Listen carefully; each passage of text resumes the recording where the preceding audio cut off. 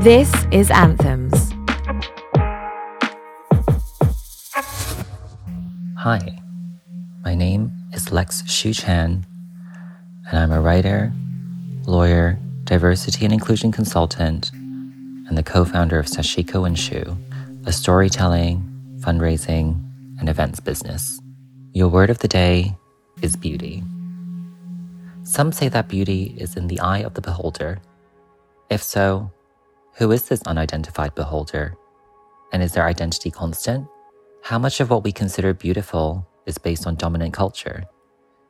Is beauty socially and culturally constructed, or biological and universal? In the next few moments, my thoughts on these age-old questions will probably become apparent. But that isn't really what I'd ask you to focus on today. Instead, think about the times you felt beautiful. Who or what made you feel this way? Have there been moments when you've been told you were beautiful, but felt anything but, or vice versa? Who is this disembodied voice asking you these random questions, you might ask? Well, I'm a Toronto-born Hong Konger, currently based in London.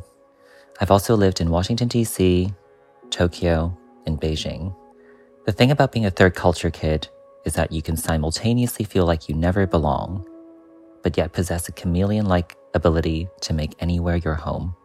I spent most of my teens and 20s identifying as a gay man, before also adopting a more trans-feminine presentation in my early 30s. I maintained 2 names, had 2 lives which occasionally intersected, and kept far too many secrets. The duality made sense to me at the time, until I realized that things were not as binary as I had been conditioned to believe. These days, you can call me Lex. Please forgive my immodesty, but if you saw old photos of me, with my expressive doe-like eyes, porcelain skin, and celestial smile, you would probably concur that I was a beautiful child. Even though this opinion was affirmed by everyone around me, I was also repeatedly told that I looked like a girl. And because I wasn't supposed to be one, I thought that feeling beautiful was forbidden. But I didn't care, because I had bigger things to worry about, like my monster in my pocket sticker collection. As a teenager, I decided that if I could never be beautiful as my assigned gender, I would just do me. And so came the androgynous emo phase, which was definitely not the look in Hong Kong. Looking back, the fact that I unwittingly rejected gender norms and conventional ideas of beauty at such a young age makes me very proud. When your inside and outside become one, you are living congruently. Even though someone very close to me at the time said I resembled a gremlin, and I was mocked relentlessly for my appearance, I felt like the most beautiful teenager in the world. How empowering, you might think. But just as our identity evolves, so can our sense of self, especially if we feel the need to conform.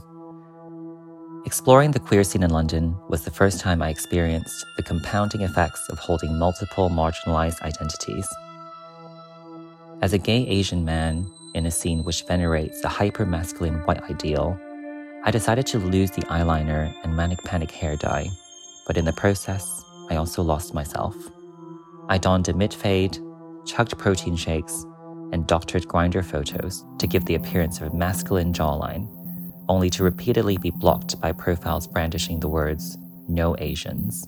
The frequency with which men would push past me or turn their backs to me to speak to my white counterparts made me wonder if I had perfected the art of invisibility. But at least if no one saw me, they wouldn't think I was ugly. I felt like I found a lost winning Euro Millions ticket when I began presenting in a trans-feminine way. My views on the necessity to pass as a cis person have evolved since then. But at the time, my androgyny meant that I didn't have to try very hard to look like a cis woman. So instead, I expended all my efforts on creating my misguided version of a fantasy female and thrived on the applause. I repeatedly dated cis men who resembled Love Island contestants and who would tell me how stunning, sexy, and gorgeous I was. While I felt desired, I rarely felt beautiful, as I was living for their fetishizing, ephemeral, and hollow gaze. Which brings me to now. How does Lex feel? It depends on the day, but overall, in rediscovering the congruence, harmony, and sense of self I exhibited in my teenage years, I feel more consistently beautiful than ever. Real talk, though. It would be hypocritical for me to say that I am fully liberated from conventional notions of beauty, and perhaps I never will be.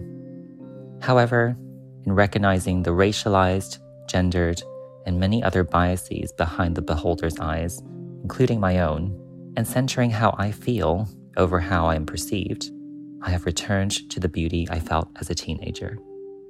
I would like to encourage you to experience beauty as a feeling, which everyone has a fundamental entitlement to, without having to alter who we are.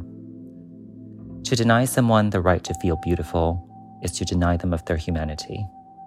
Christina Aguilera does not lie, and you are beautiful no matter what they say. There are no pre-sales, queues, or VIP areas at the Beauty Bash. And if the almighty gatekeeper sizes you up while checking their clipboard for your name, just let yourself in, because I've RSVP'd for everyone. Beauty.